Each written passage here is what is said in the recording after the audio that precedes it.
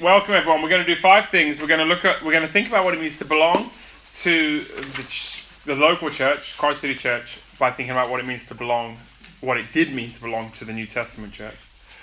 And as such, we're therefore going to think about what it means for church to be a family, because that seems to be the dominant metaphor for the church in the New Testament. And in a family, there's benefits, there's responsibilities. And we're going to think of that as, what does that mean for us? And it's kind of our equivalent to church membership. We're going to think about connect, which we already do, belong, which we're now going to start to do, and renew, which we've just done for the first time, and how they work together. And we're going to consider the place of baptism and communion in Jesus' global church, and therefore this expression of the global church. And there'll be time for Q&A. And we're still learning, so if you have feedback both on belong, but also on stuff we're talking about here, we'll welcome that feedback, because we're on it's our first time of doing it. So without any further ado, if you could pray for us, please. God, we thank you for this time together. Thank you for your church, Lord, and for your commitment to it and your passion for it, and that you long for us to be a family. And I pray that you help us to learn, open our hearts to what we're going to hear today, and help us to know what it is, Lord, to be together on this amazing mission for you, Lord. Amen. Amen. And do follow along. It's all in your booklet, and you might want to take notes. So let's think about connect. I think everyone's done connect, but if you haven't done connect, don't worry, and just do it the next time it comes up if that suits. But what did we learn at Connect when you joined the church, as in when you first come along? First of all, we learnt about our identity that's given us in Jesus. And we thought about that as what it meant to be the people of God from Genesis through to Exodus, through the Old Testament, through to the New Testament, and culminating in this amazing verse that sort of summarizes what it is to be the people of God from all the scriptures. It's in your handout, but this is our identity through grace. You are a chosen people, a royal priesthood, a holy nation, God's special possession, that you may declare the praises of him who called you out of darkness into his wonderful light. This is who we are together as God's people, and this is our role and our purpose in the world. And we unpack that, and it's rich, that passage.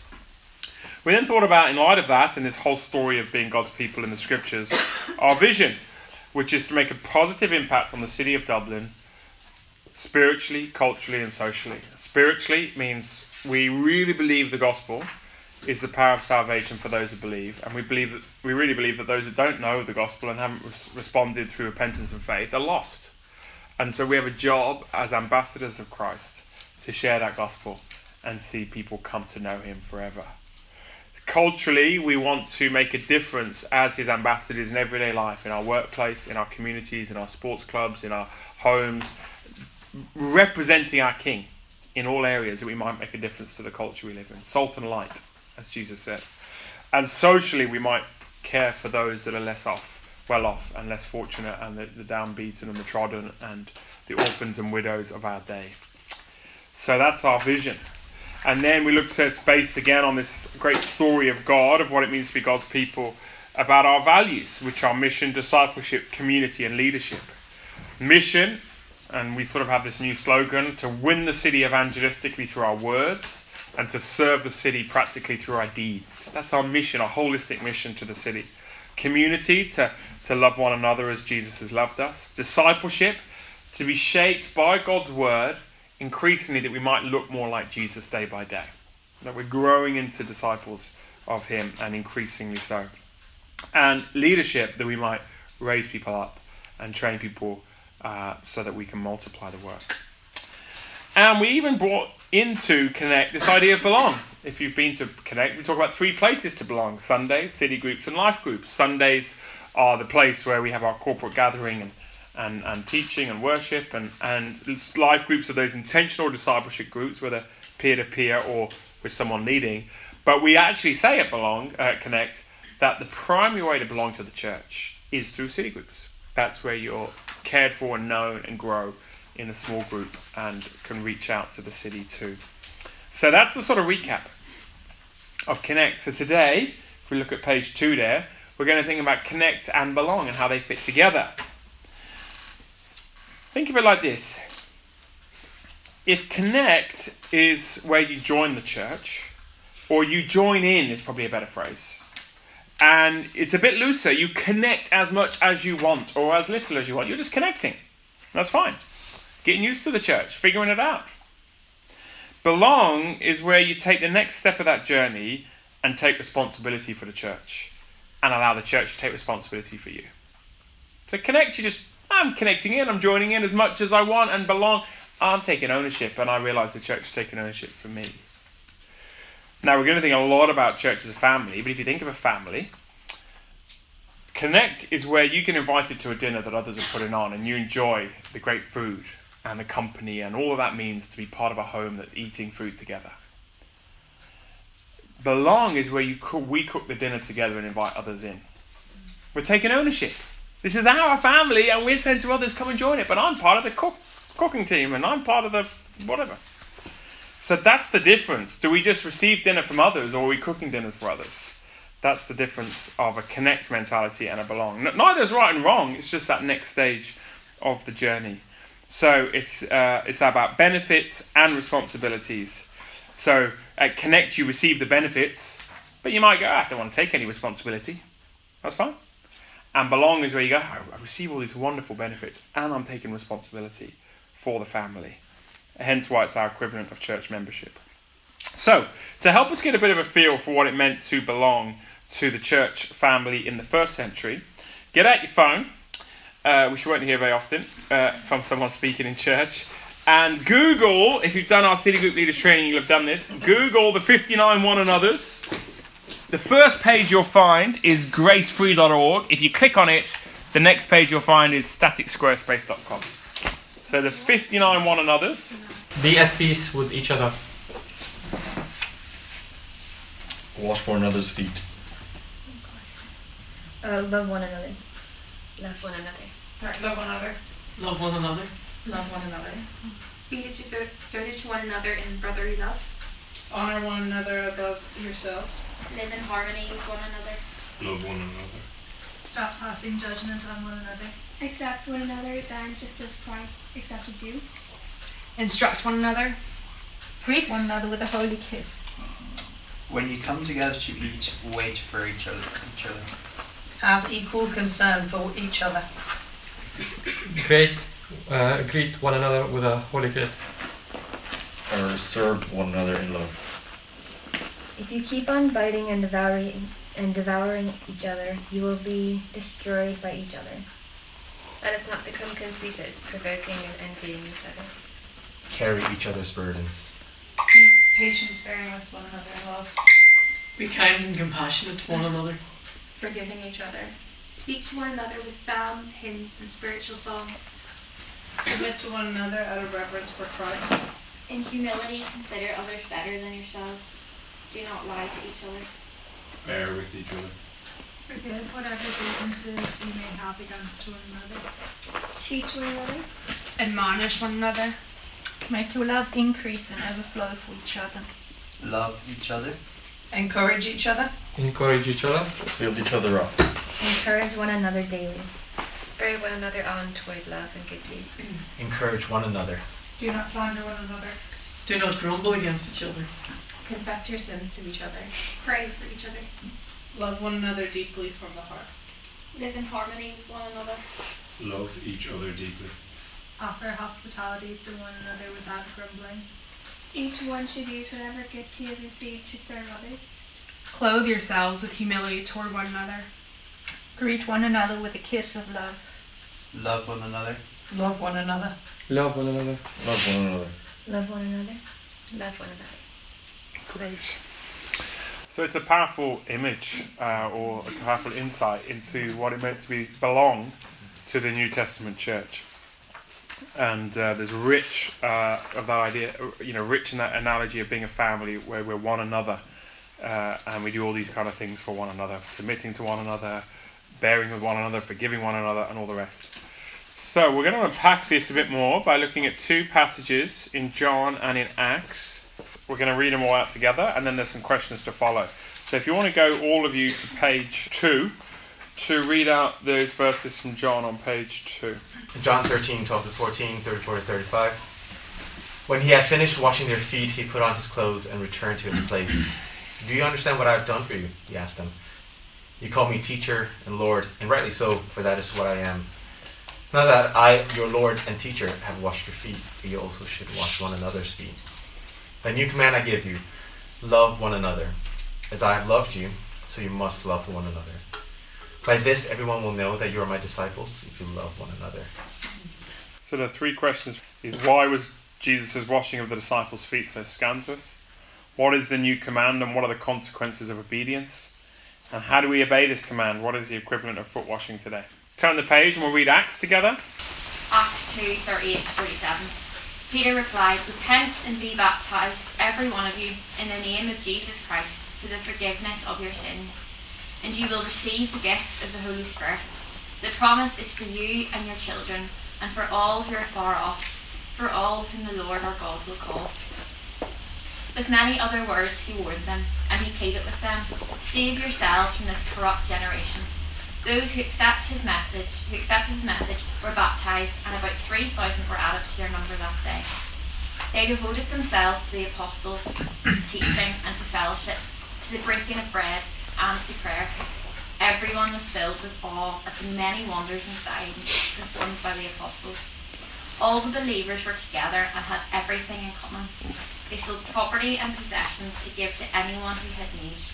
Every day they continued to meet together in the temple courts. They broke bread in their homes and ate together with glad and sincere hearts, praising God and enjoying the favour of all the people. And the Lord added to their number daily those who were being saved. So, three questions. How did people join the church in the New Testament? Verses 38 to 41. What did it mean to belong to the New Testament church? Verses 42 to 45. And how did they meet in the New Testament church? And what were the results? 46 to 47. So 10 minutes. A bit of feedback from those two passages. So we'll start with the John one. Why was Jesus' washing of the disciples' feet so scandalous? What did you guys discuss?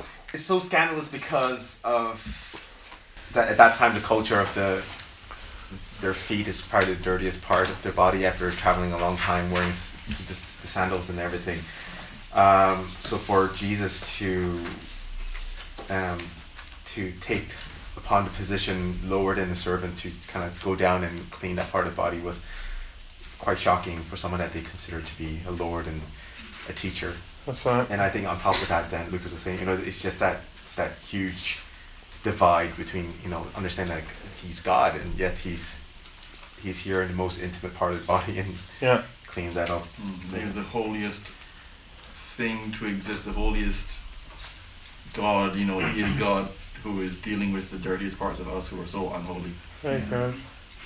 Beautiful, yeah. And that sense of humility then, isn't it, And it's an icky task. It's really icky. And that teaches us something about real love. It's sort of personal and close. It's not a vendor relationship where you hand out something and keep your distance. This is church family, and you get close, and it gets a bit icky at times, and you have to go, I wish I could just be sort of, keep my distance, and that's not how this works. Scandalous. At the back group on my left, what is the new command, and what are the consequences of obedience? So the command that Jesus gives us to love one another, we found it hard to use the word consequences, and we thought when we hear the word consequences, we feel we're doing something wrong, so we maybe talked about the outcome of obedience as opposed to the consequences, as that Jesus, there was nothing that he wasn't willing to do in terms of that kind of just said, as I have loved you, so you must love one another. That Jesus did all those things, and there was nothing that he was asking of his disciples that he wouldn't have done if he didn't do. Very good. And that's kind of a sign of what we were saying about a leader, is that they're not just delegating to people who do the job that they can't do or don't want to do, that actually willing to do all the jobs, and the disciples can do them as well. Yeah. Super. So to love one another, he led by example. What about the outward effect of it all? What did you guys say about that? Well, ultimately, if we're going to love one another, then others will see that we are Jesus' disciples by our loving of one another. Yeah, very good. There's something that's a bit contagious about that. Yeah, super. So Jesus says, by this will all the world know that you are my disciples. So if we love one another, a sense of doing what Jesus has done, and he shows us, then it says here very famously, then the world will know you're my disciples. So it's an evangelistic It's an evangelistic tool. It's Jesus' evangelistic method to love one another, and as that happens, the world sits up and notices. Final question then, how do we obey this command? What is the equivalent of foot washing today? There was kind of two sides. We had an example, or a few may have mentioned wiping of bums, or at least having the mindset to the point where you could look at somebody and think to yourself, if that needed to be done, I'd be willing to do it. Very good. But that gets difficult when the person you're thinking of is maybe a stranger, or an enemy, or someone who's close to you and also an enemy, because a lot of hurt, and it's like, well, would I still be willing really to lay down and serve the person who's hurt me this way? And we also had a mention of talking about fostering as one of those jobs where it's really difficult. It can be seen, or the people that are being fostered can be undesirable. They're a risk, it's scary, all this kind of stuff, but laying down and choosing to do that is just one of the examples we thought of, which like that's really important and terrifying when I think about it. But if that's not washing feet, I don't know what that is. I don't know what it is. Great example, yeah, thank you. So, simple acts of service, nothing being beneath anyone. If our Lord and Master will wash the feet, no jobs beneath me. Unseen and glamorous, kind of what you were saying there, Lucas. Could be texting someone to say you're praying for them. Could be organising a lift to city group. No one sees it. It's probably a bit of a pain for you, but it's washing feet, welcoming a newcomer on a Sunday, and we could keep going into much more life-giving ones as well, adopting and or fostering, taking the initiative to put others first. And then two other thoughts maybe. It means that everyone is an equal in church. If the Lord and Master washes feet, tell me where the hierarchy is. There isn't one. You know, we're all in this together, and everyone's an equal, and everyone's more important than me in that sense. And then secondly, and you mentioned this actually, Lucas, the loving enemies. One of the people's feet that Jesus washed was called Judas. And who knows how many hours, 4 hours, 5 hours, 10 hours after this foot washing, he was going to betray Jesus. And Jesus knew, before he washed his feet, this was going to happen. Imagine washing your betrayer's feet. You know, church, belonging to a church as a family means people hurt you, and you still wash their feet.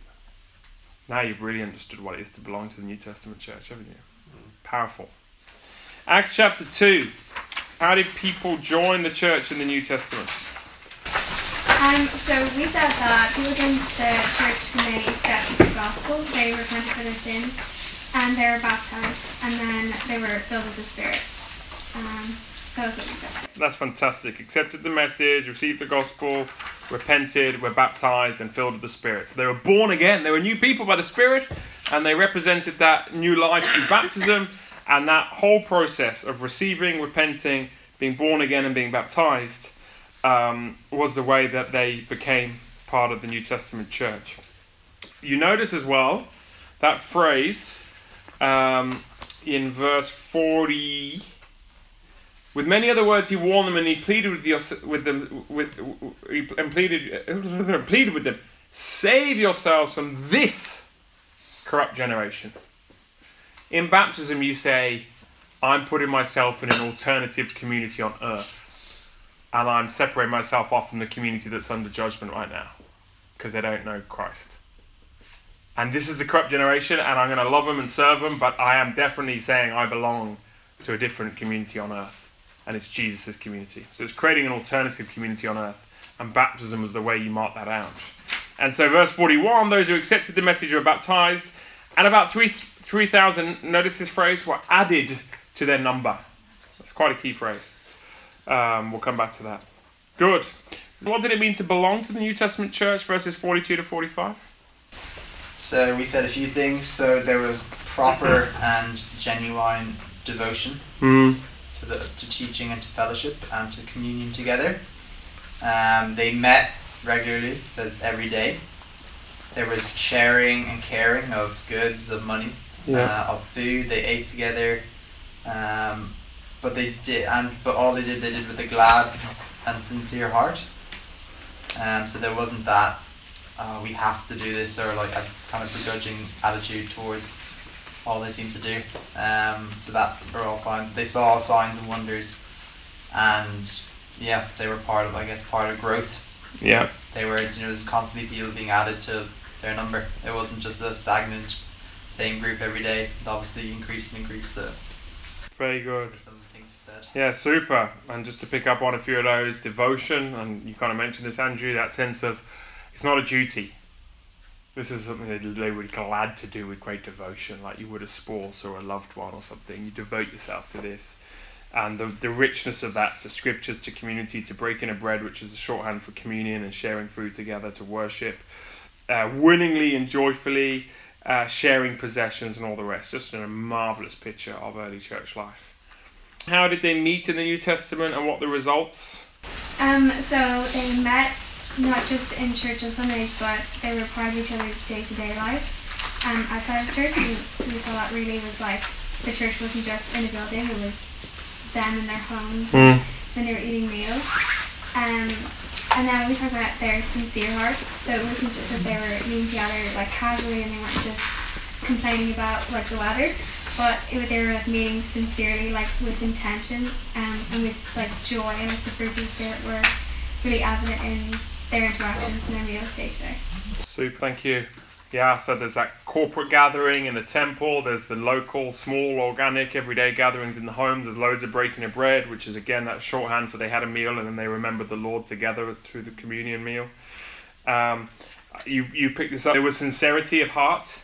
Again, this wasn't a religious thing, this wasn't a tick box thing, this wasn't a duty and obligation, there was gladness and sincere hearts. There was growth, the Lord added to their number daily those being saved. And so see that phrase twice in the passage, verse 41 and verse 47. The Lord added to their number. They had a number. There was 3,000 of them. They could count them. And then they grew a bit more and they could count them. In other words, this alternative community that was being shaped, that was separate from the community of the world, was numbered and distinct and identified. Which you can obviously see where we're going with this idea of who is part of this community is a vital question. So, a couple of big takeaways. Thanks, guys. Great discussions. Two big ideas, moving on to page 4, that I want to pick up on. The first idea here is, so what does it mean to belong to the New Testament church, even just from these two passages, is this committed versus consuming idea.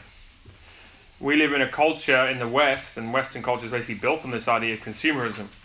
Take as much as you want for as long as you want, for the price that you want. If you get a better offer, take it.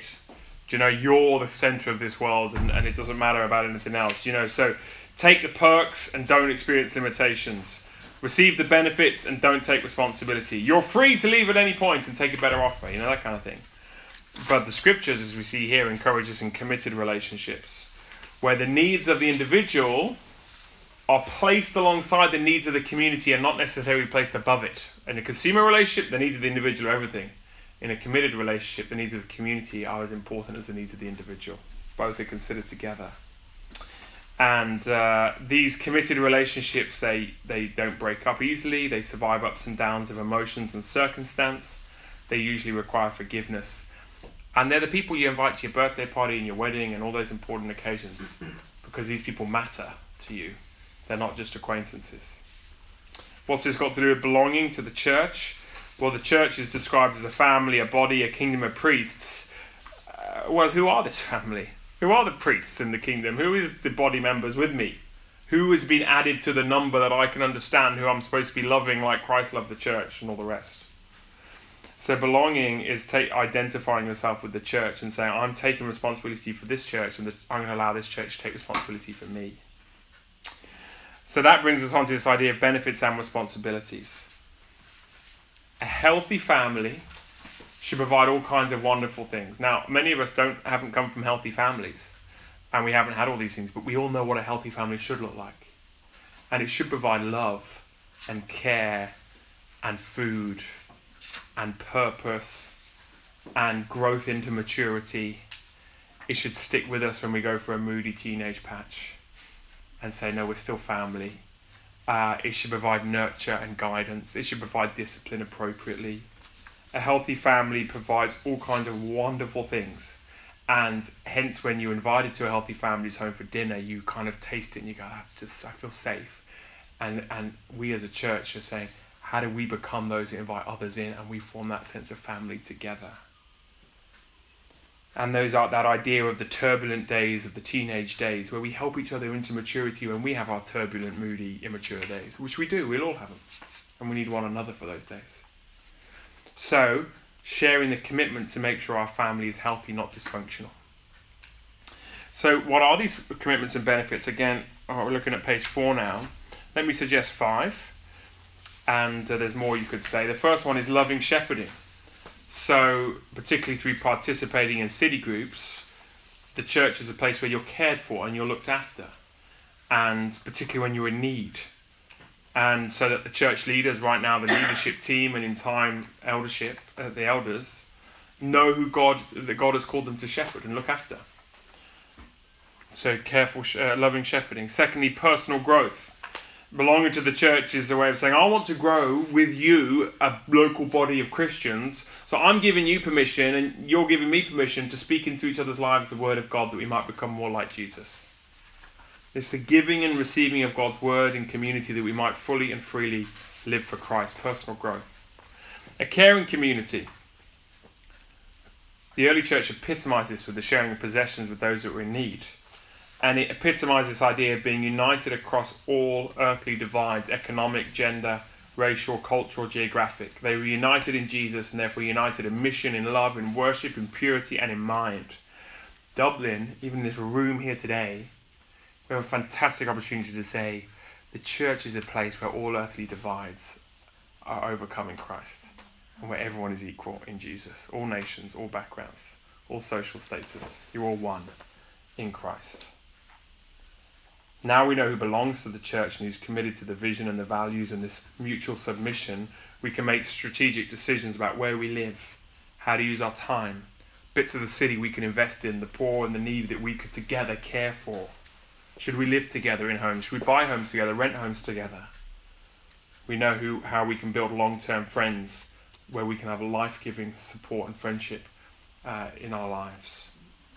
And you see, it's only as we know who are committed to us that we have a strength of being a family that we can keep inviting new people into the family.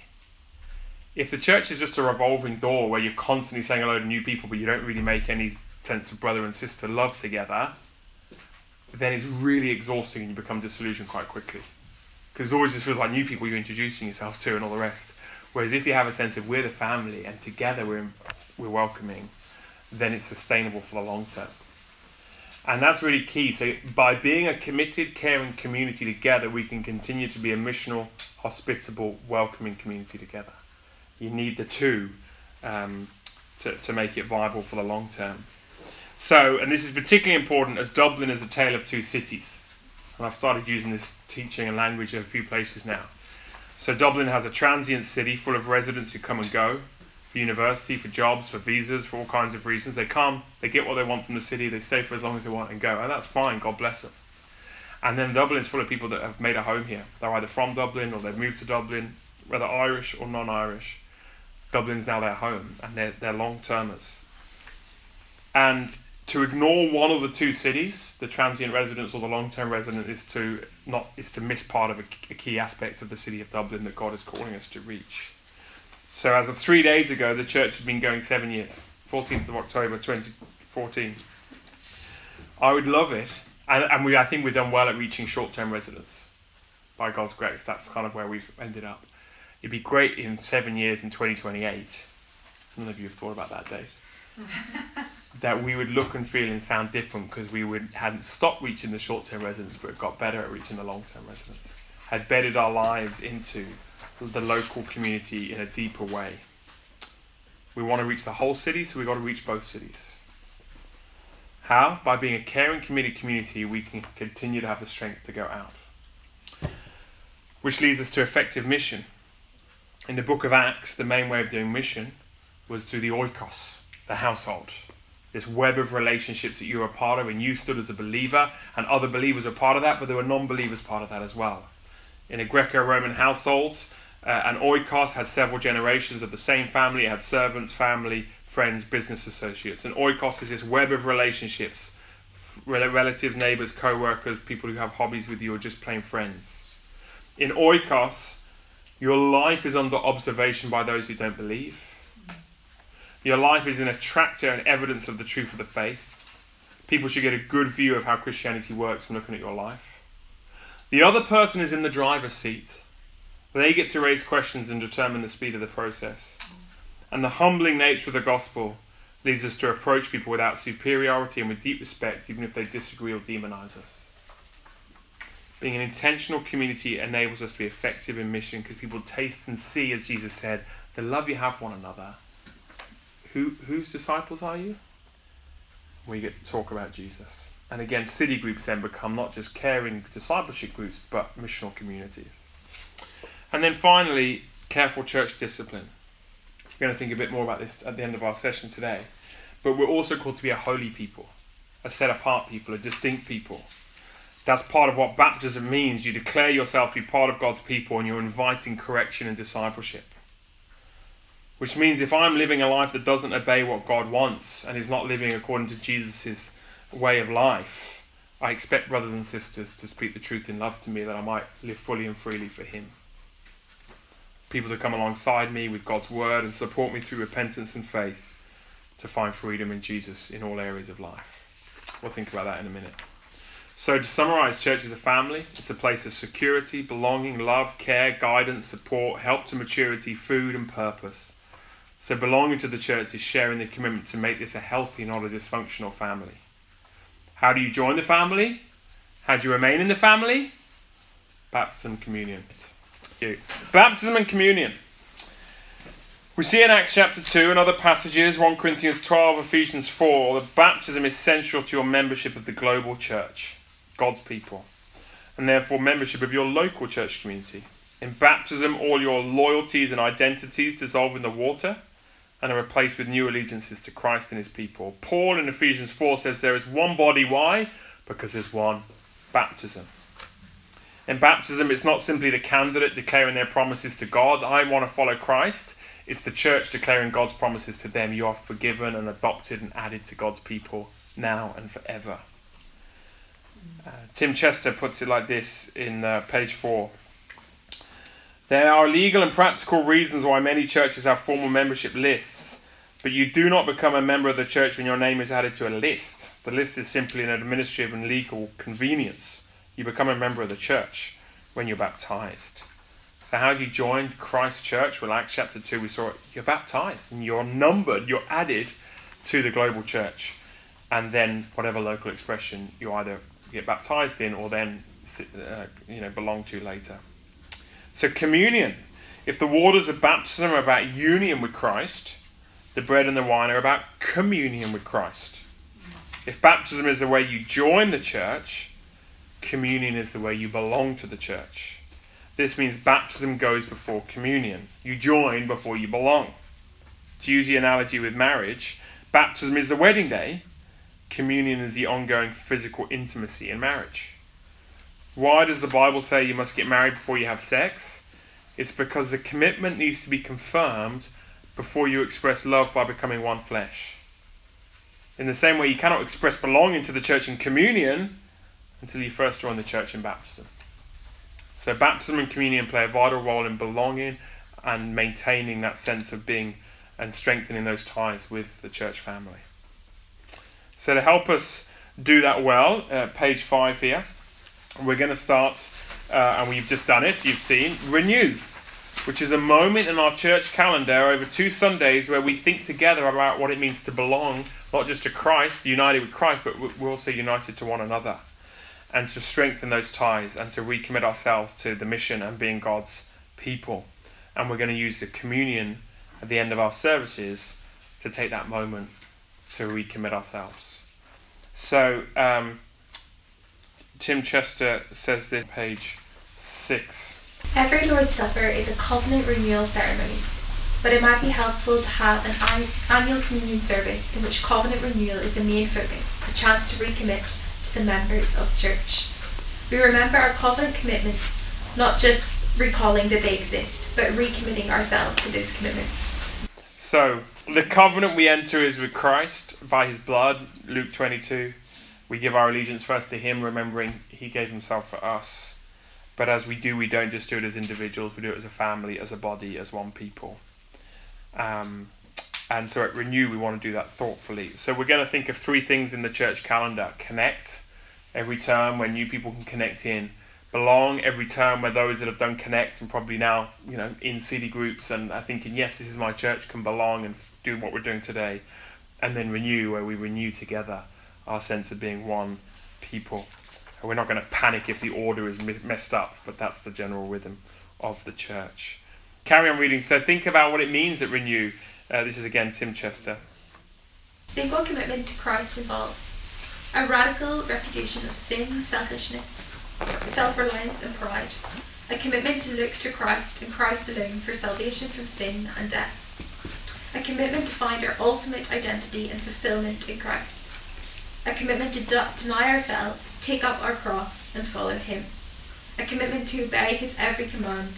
A commitment to extend his reign through the proclamation of the gospel. And think too what commitment to Christ's people involves. A commitment to attend regularly, a commitment to pray faithfully, a commitment to serve fully, a commitment to give sacrificially, a commitment to participate in the church's mission, a commitment to disciple others, to be discipled, and if necessary, to be disciplined. It is not something to be done lightly. There should be a weight to what takes place. These are the commitments we make to Christ, and these are the commitments we make to one another. So, really helpful thoughts about the meaning of communion and this idea of doing it once a year in that kind of a way, just to remind ourselves. Now, it's really important because we could misunderstand that this is all only by grace. What does baptism tell us? That we're forgiven through the water. What does the bread and wine tell us? That we're forgiven through the blood of Christ. And so 1 John 4:19 says, we love because he first loved us. We don't do these things to get God to love us or to make sure we're in with the church. We're in with God and we're in with the church through Christ as we're included in him. But as he's loved us, we respond by loving him and one another. And the book of Ephesians is so helpful because in chapter 2 it has these famous verses. For it's by grace you've been saved through faith, and this is not from yourselves, it is a gift of God. So we have this new identity as new people in Christ, alive in Christ, and a new family together. The dividing wall of hostility is broken down, Ephesians 2, all through faith and God's grace in Christ. And so chapters 1 to 3 is actually what God has done in Christ to save us and make us a new family. And then Ephesians 4 to 6 is now what does it mean to respond to what God has done, and how do we live out of this new identity together. So just on page 5 there, this is what Paul says at the start of Ephesians 4, when he's just been outlining everything that Jesus has done, that we receive by faith. He says, as a prisoner of the Lord, then I urge you to live a life worthy of the calling. Notice, you have received, past tense. You are now included in Christ and included in Christ's people. Therefore, be completely humble and gentle. Be patient, bearing with one another in love. Make every effort to keep the unity of the Spirit through the bond of peace. There's one body and one Spirit. Just as you were called to one hope when you were called, one Lord, one faith. Look at this. One baptism. One God and Father of all, who is over all and through all and in all. So we're not making these commitments to get right with God. We're not making these commitments to be included in the church. We're making these commitments to live out our new identity that we've received by grace in Christ. And so therefore we can have glad and sincere hearts rather than dutiful and sort of burdened hearts, to Acts chapter 2, as we make these commitments. And then, final thing before we have more discussion. Church discipline. Page 7, if you want to follow along. Church discipline may seem strange to modern churchgoers and even wrong. People can quickly misunderstand what's going on and feel hurt and judged. Our natural reactions might be, shouldn't we just love everyone? Doesn't Jesus love and accept everyone? Are you claiming to be perfect? No, we're not claiming to be perfect, but we are claiming to be sincere. Acts chapter 2.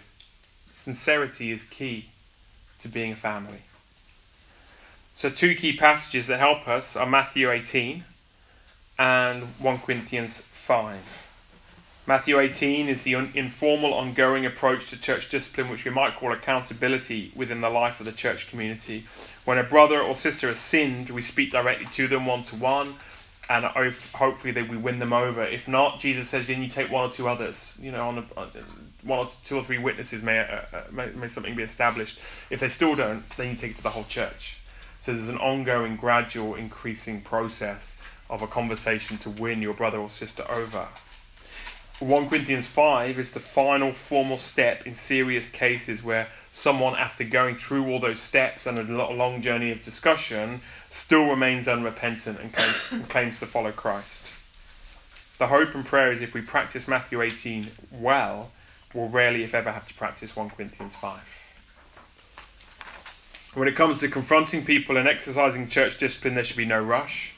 All evidence and extenuating circumstances should be considered. All sides of the story need to be understood, and the person should be given the benefit of the doubt rather than treated suspiciously on the basis of gossip. Like the teenager example, we're here to care and help people, and it might take time for people to figure different things out, and we're not going to panic about that. We're just going to walk with them as they grow into maturity and figure it out. So there's an ongoing conversation calling the person to fullness of life in Christ. Summarized by Paul in his letter to the Galatians, brothers and sisters, if someone is caught in sin, you who live by the Spirit should restore that person gently. But watch yourselves, or you also may be tempted. So how is church discipline exercised? Well, if the way you show you belong to the church is through communion, the way church discipline is exercised is by withholding communion from someone that continues to live unrepentantly after you brought challenge to them. If required, we ask someone not to take communion because we can no longer affirm the person's profession of faith. If required, other measures can be put in place. It's important to remember the motive of church discipline is love for the person, the church, the watching world, and for Christ. And the aim of church discipline is restoration, that the person might live fully and freely and joyfully in obedience to Jesus. By exposing sin in a person's life, we warn the believer of a greater judgment to come if they remain unrepentant. So church discipline is compassionate warning. Giving false assurance to someone is not a loving thing to do. Churches pursue discipline when they see a member taking the path towards death, and none of their pleading and arm waving causes the person to turn around. It's the device of last resort for bringing an individual to repentance. And it's not only good for the individual, it protects the church and presents a good witness for Christ. As a cancer spreads quickly through a body, so sin, if it is not dealt with, can become a darkness that goes through not just the person's life, but the church, and therefore we lose our saltiness. Jesus said you've got to stay salty, you've got to stay different, you've got to stay holy and distinct. So we've got to preserve our attractive distinctiveness as God's people. Now, church discipline doesn't mean we become legalists who nitpick over every area of sin we see in others. We remember Jesus' teaching to first pick the plank out of our own eye before we go and help our brother and sister with their speck. Paul says we need to watch ourselves that we might be tempted. We also remember that Peter taught that love covers over a multitude of sins. So this is for serious, obvious, unrepentant areas of sin in a person's life after a long conversation of helping them see what God's word says. So hopefully now we understand connect, we understand belong, we understand renew, we understand the importance and place of baptism and communion in the global church and any local expression. We understand what it means to be a family that receives the benefit and takes responsibility. And we understand how church discipline can therefore be done lovingly and well within that context.